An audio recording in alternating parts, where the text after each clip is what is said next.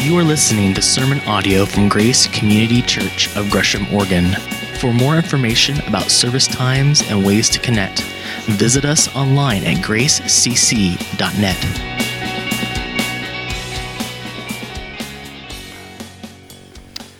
Well, we continue on in our study of the Gospel of Luke.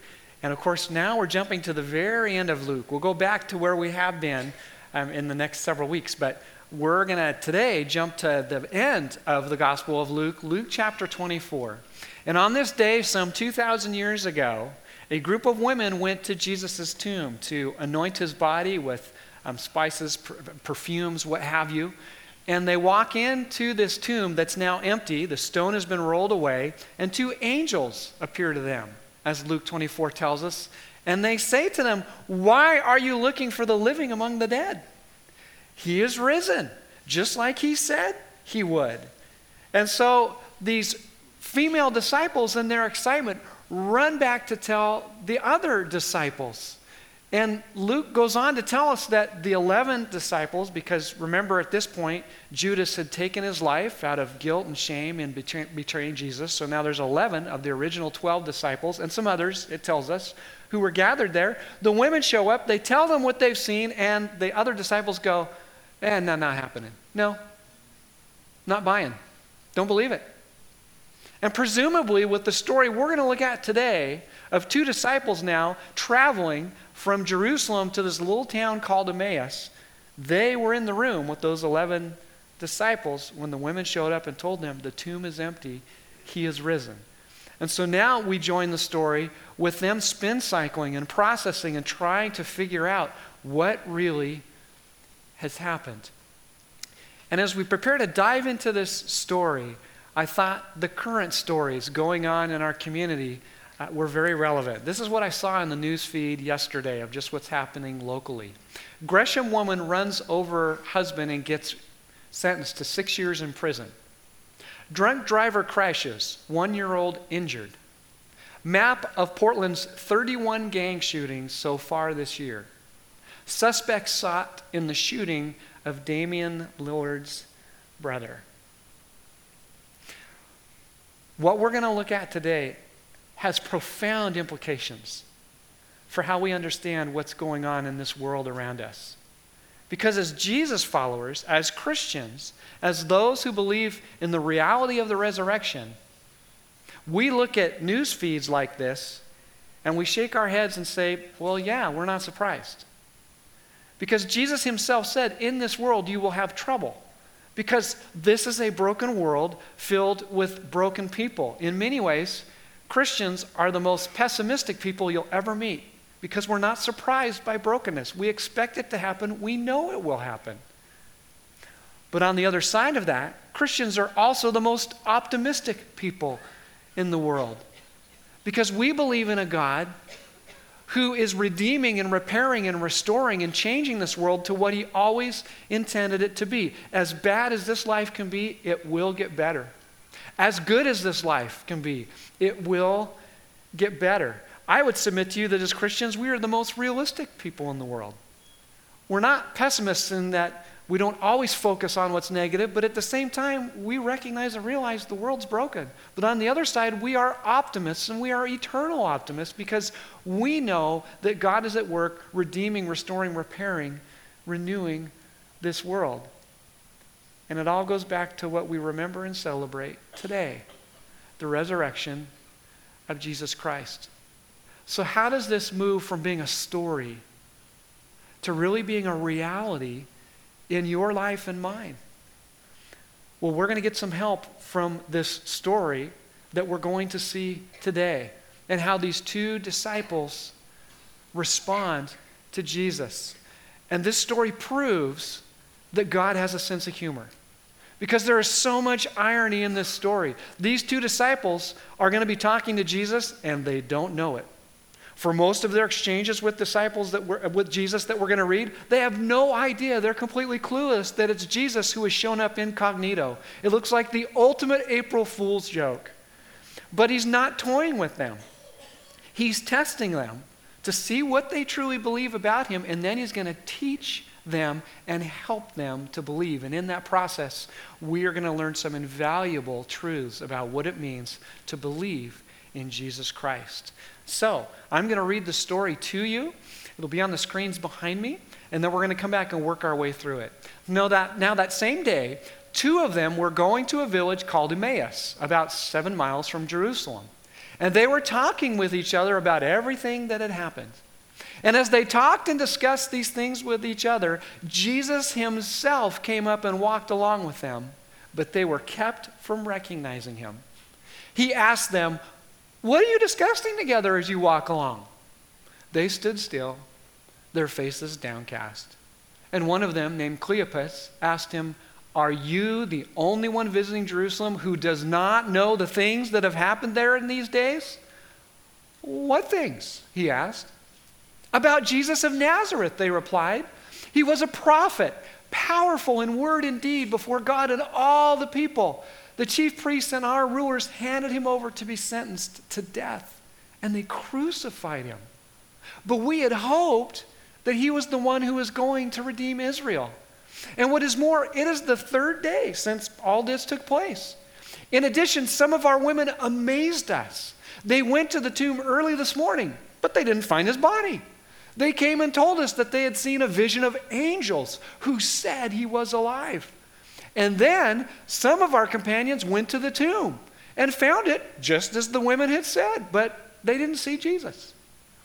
He said to them, "How foolish you are and how slow to believe all that the prophets have spoken. Did not the Messiah have to suffer these things and then enter into his glory?" And beginning with Moses and all the prophets, he explained to them what was said in all the scriptures concerning himself. And as they approached the village to which they were going, Jesus continued on as if he were going to go further. But they urged him strongly, "Stay with us, for it is nearly evening, the day is almost over." So he went in to stay with them. And when he was at the table with them, he took bread, gave thanks, broke it, and began to give it to them. And then their eyes were opened, and they recognized him, and he disappeared from their sight. They asked each other, "Were not our hearts burning within us while he talked with us on the road and opened the scriptures to us?"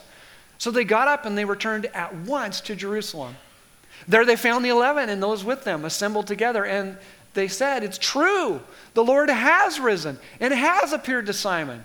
And then the two told what had happened on the way and how Jesus was recognized by them when he broke the bread. Oh, there is so much here in this story. So let's begin to work our way through it. It tells us in the very beginning that God himself kept them from recognizing Jesus. So this was on purpose. And so they have no idea that it's Jesus who they're talking to. And actually, it's quite comical. It is funny. So Jesus says, "What you talking about?" Basically, knowing full well what they're talking about. And this is what Cleopas says to him. "Are you clueless? Are you from another planet? Do you not have a smartphone? Have you not asked Alexa? How in the world do you not know what is going on?" I mean, consider this. Imagine later today you're out taking a walk after your Easter festivities, whatever that has been, or you hop in an Uber to go downtown, or you're on Max headed somewhere, and someone comes up and they just begin to talk to you about something that everybody knows about, that everybody understands, and they start asking you these questions. And so they have no idea that this is Jesus. And Cleopas just basically called God clueless, right? But then Jesus, "What things are you talking about?" So how did they do? He was a prophet. Was Jesus just a prophet? No. We looked at this reality last week. Jesus never claimed to be a prophet. He was so much more than a prophet. He was the Son of God. But look at the tense here. We had hoped. You see, they have no hope. That's why they're looking at the ground, kind of kicking the dirt as Jesus is talking to them. And that is why they're heartbroken. And that is why they're disappointed. Because they get the reality that if there is no resurrection, all hope is lost. And this is how the late astrophysicist Stephen Hawking put this. He died this last month, but this is what he said. We are each free to believe what we want. And it's my view that the simplest explanation is that there is no God. No one created our universe. No one directs our fate. This leads me to a profound realization. There is probably no heaven and no afterlife either. And if there is no resurrection, that is exactly true. He's right. If the resurrection is a fable, is a fairy tale, is a legend or a myth, as it often gets reduced to by those who don't believe, then that's right. There really is no hope. As the Apostle Paul himself said in 1 Corinthians 15, eat, drink, and be merry, because this is all there is. Live each day to the fullest, because it's not going to get any better. That's basically what Katrina was helping us see in this sketch that we just saw together. Apart from Jesus and the resurrection, there really isn't much hope. So get as much as you can out of today, because not only is tomorrow not promised to you, it's probably going to be worse, and there is no hope once you die. Really? But the resurrection of Jesus flies in the face of all that. And so Jesus begins to help them understand that the whole Bible really is about him. In fact, what Jesus would say to Stephen Hawking, who now knows, by the way, there is a God, how foolish you are. And that's what Scripture consistently says.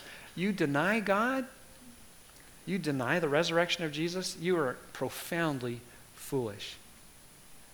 And then Jesus begins to take them through the entire Old Testament. Genesis, Exodus, Leviticus, Deuteronomy, I won't say all of them for you, but he shows in every single book that he is alluded to, he is referenced, he makes an appearance, he is taught about. Jesus is literally in every single book of the Bible, Old Testament and New, because it's his story. People sometimes say the Bible is our story. No, not really. We're part of the story. The Bible is about God. It is God's story. It's Jesus' story. And so he's helping them understand and get this and see this and understand they still don't know it's him. Here's this profoundly brilliant, wise man who is helping them see Jesus in every book of the Bible. They have no idea it's Jesus himself. And so it says that they're continuing to travel together, and Jesus evidently was going to continue to travel on, but in Near Eastern hospitality, they say, no, you have to stay with us. Let's have a meal together. So they have presumably dinner that night. And this is another irony in this story.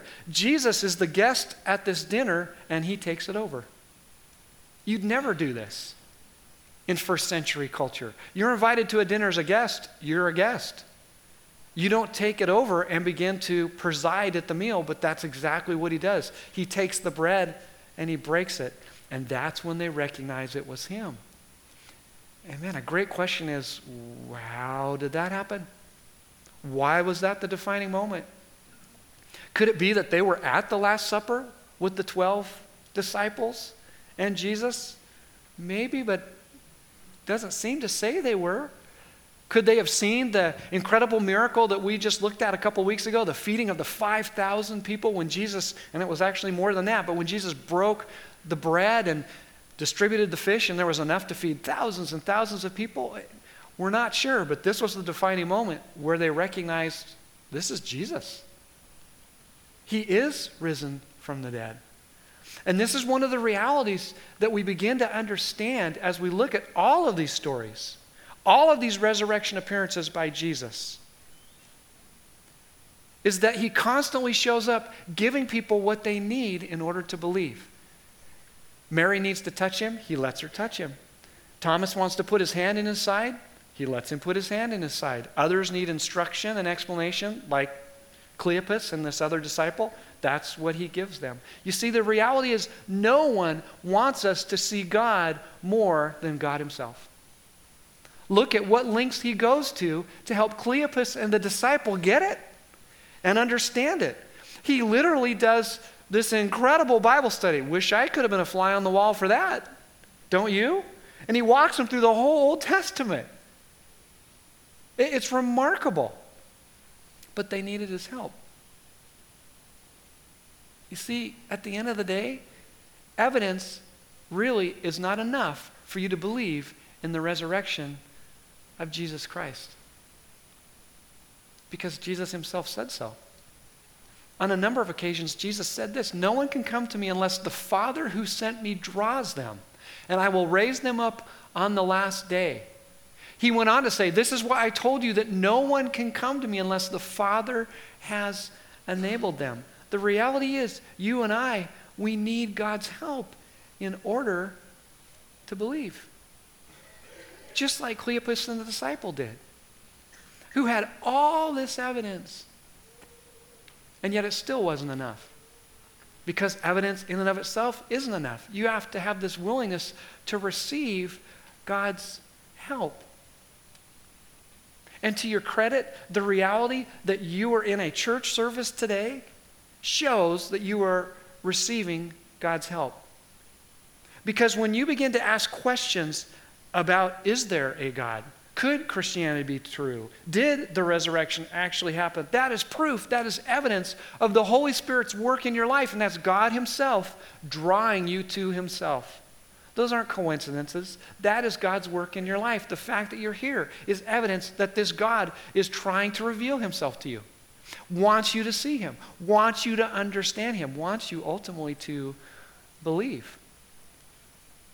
Now again, let's go back to our story. Remember, appreciate, understand, Cleopas and this disciple, they don't know it's Jesus who is opening the Old Testament to them and explaining who Jesus is. And yet there's this attitude of humility, teachability, willingness to hear and to consider and to think critically and to listen. Are you like that? Or to put it another way, do you have doubts? And is doubting a sin?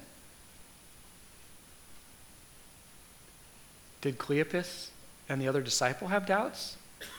Oh yeah. Many, evidently. Did Thomas have doubts? What do we call him? Doubting Thomas. And with Thomas, or with the story that we looked at today, did Jesus condemn them for their doubt? And the answer? No. No. He was frustrated with them. He said, "How foolish and slow you are to believe," because they did have all this evidence. They had more evidence than you and I will ever have. But then he helped them. He didn't condemn them. He helped them see him for who he really is. Friends, there is an enormous difference between doubt and unbelief, and it's very important you understand the difference between the two, because the lines can blur when it comes down to you and me and what we really think and believe.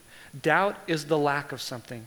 It is the honest wrestling with a vacuum of belief that you're having. You're trying, you're wrestling, you're trying to figure it out. Unbelief, however, is not the lack of something, it is the presence of something. It is the attitude that says, "I will not believe." It is what we just read in the quote from Stephen Hawking. That is unbelief. God has seemingly unlimited patience with those who are struggling, wrestling, doubting to believe. But God has very limited patience with those who will not believe. So, do you believe? And if you don't, why not? What is it you need to believe? Because the first step to believing, ironically, is admitting that you don't. Could it be that Jesus did not reveal his identity to Cleopas and the other disciple when he asked them to explain what had happened earlier that day with his resurrection? Because he wanted them to be honest and authentic and real. Would they have been that open if they would have known it was Jesus? Or would they have said what they thought Jesus wanted to hear? Believing means being honest with yourself and honest with God. But what if God knew that I have doubts? He already does. And you see, God does not love you because of your behavior. He loves you because he is the Savior. And belief is a journey. Just like that journey 2,000 years ago with those 2 disciples and Jesus on that road. So where are you at in that journey this morning? And if you're wrestling and struggling to believe, then why? What is the help that you need? Ask for it. Because no one wants you to see Jesus more than Jesus does. Because at the end of the day, you have to choose how you're going to respond to his help. And yes, it means to believe in him. But please understand, belief is more than mental assent. Belief translates to trusting and obeying him with your life. It means that you see and recognize him for who he says he is. Not what our culture says, not what circumstances say, but who he says he is. And then you choose to follow him with your life. Because one of the things we can run up against is this idea that, well, you know, I believe in the resurrection. Yeah, I believe Jesus was who he said he was. But if we're really honest, you don't trust and obey him. I mean, maybe you come to church once, twice a year, Christmas, Easter, or, you know, maybe more than that. Try to be a good person. The Bible says, though, that good people aren't good people, they're blind people. The person who says, I'm good, I'm a good person, no, I don't need Jesus, I'm good, is actually blind, according to what Jesus says. Yes, there's goodness in all of us because we're made in the image of God, but really, if we're honest, if we're realistic, there's brokenness, not just in the news headlines. There's brokenness in me and there's brokenness in you. We all start out in the same place.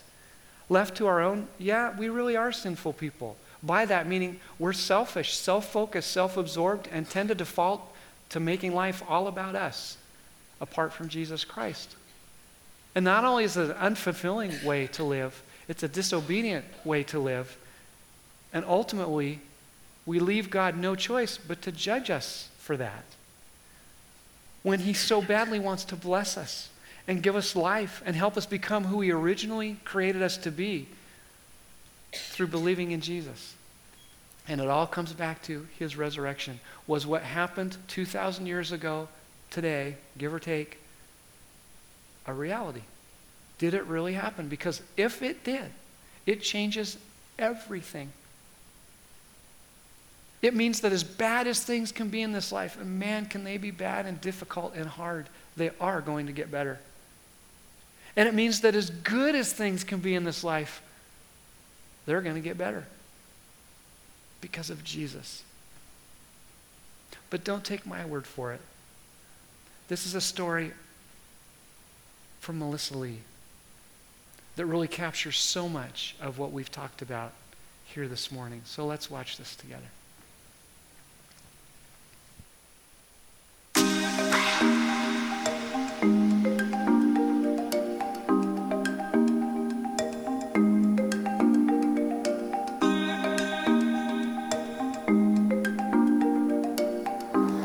My name is Melissa Lee. I am a single mom of 2 beautiful young boys. I'm mixed with half Thailand and half African American. I was raised Buddhist and actually just started going to Grace Community Church December 24, 2017. My hobbies are basically being a soccer mom, so that takes up a lot of my time and energy, which I enjoy, spending time with my boys. I also love to clean, just spending time cleaning the home, spring cleaning, perfect time for that, which is heaven for me right now. So like many people, I've had struggles throughout my life. My parents separated when I was 2, going through, physical abuse through the age of 16. Finally, moved out here to the United States, got married, went through divorce in 2007. My friend recommended Tyler Perry's play, And so I watched all of that, and that was my first true introduction to Jesus. Fast forward a couple years later, with my second son, his dad got diagnosed with bipolar schizophrenia and was abusive. With that, I ended up homeless. With all the pain that I went through, I was driving one day and just drove into a church, and it was yet another Christian-based church. So that got me through a really tough time. Once again, life takes over. Fast forward recently now. This past year, I was diagnosed with a heart condition of April of last year. Still going through that, no work, just going through a lot of struggles. And my son's after-school teacher, started praying for me. One day after she heard my story, and she recommended for me to visit Grace Community Church. That happened to be Christmas. This Christmas time. So I did attend, and honestly, I was just looking for a warm meal. But just attending the service and listening and seeing how welcoming everyone is and the love that was there, it just inspired me to keep coming back. I wanted to learn more. With that, on January 7th, after Jay's sermon of the New Year's resolution and repentance, I just felt relieved and uplifted, and it was so humbling that I, accepted Jesus into my life. Since then, since that day, everything has changed. I still have struggles like everyone else. Jesus has provided more and above and beyond that I could ever have imagined. There's going to be times that you have to fight through everything, but just knowing that He is there, and I just keeping Him in my heart with me all the time, I know that I can get through everything. Before, accepted Jesus into my life, I felt lost. I felt like the world was just crumbling on me, time and time again, like the waves kept crashing. I started to lose hope. Went to a dark place for a little bit. Just by stepping into church that day really turned me around and changed my life. Now I see, I have hope, and I don't have to carry the burden all by myself. Just praying every day, and I pray all day long. And it just lifts, I just give it to Jesus, and He has turned things around and gave me the strength and power to fight.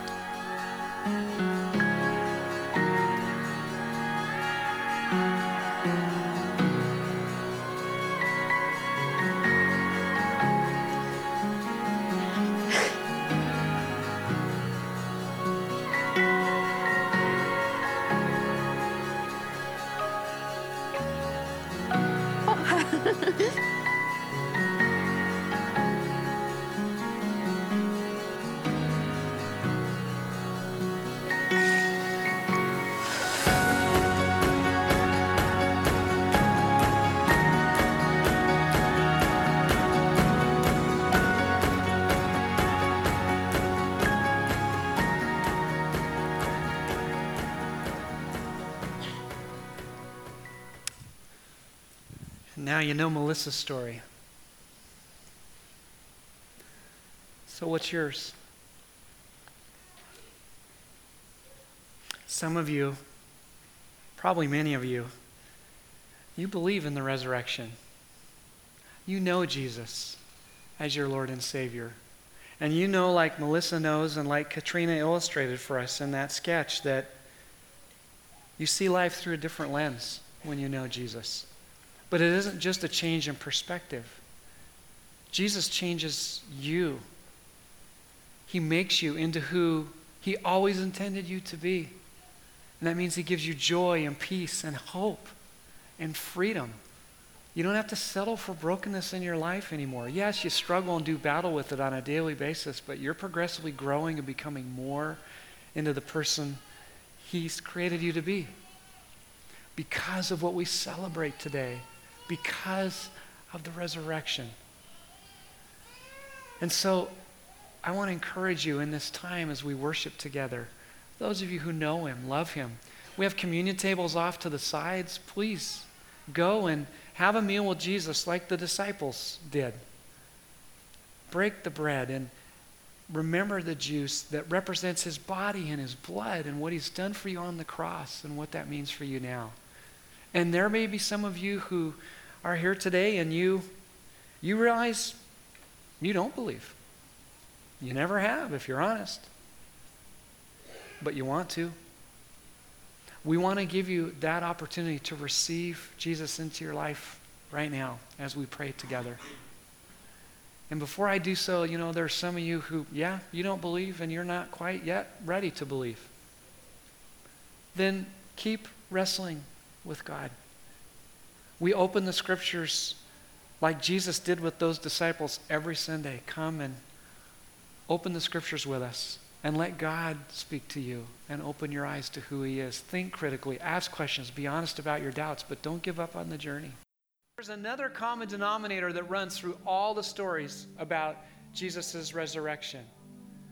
Not only did he do what needed to be done for each person to be able to follow him and believe in him, but that always happened in community. What was the first thing Cleopas and that other disciple did when they realized it was Jesus? They ran back to Jerusalem and told the 11 disciples. And you see that happening over and over again, because the reality is we discover God in community.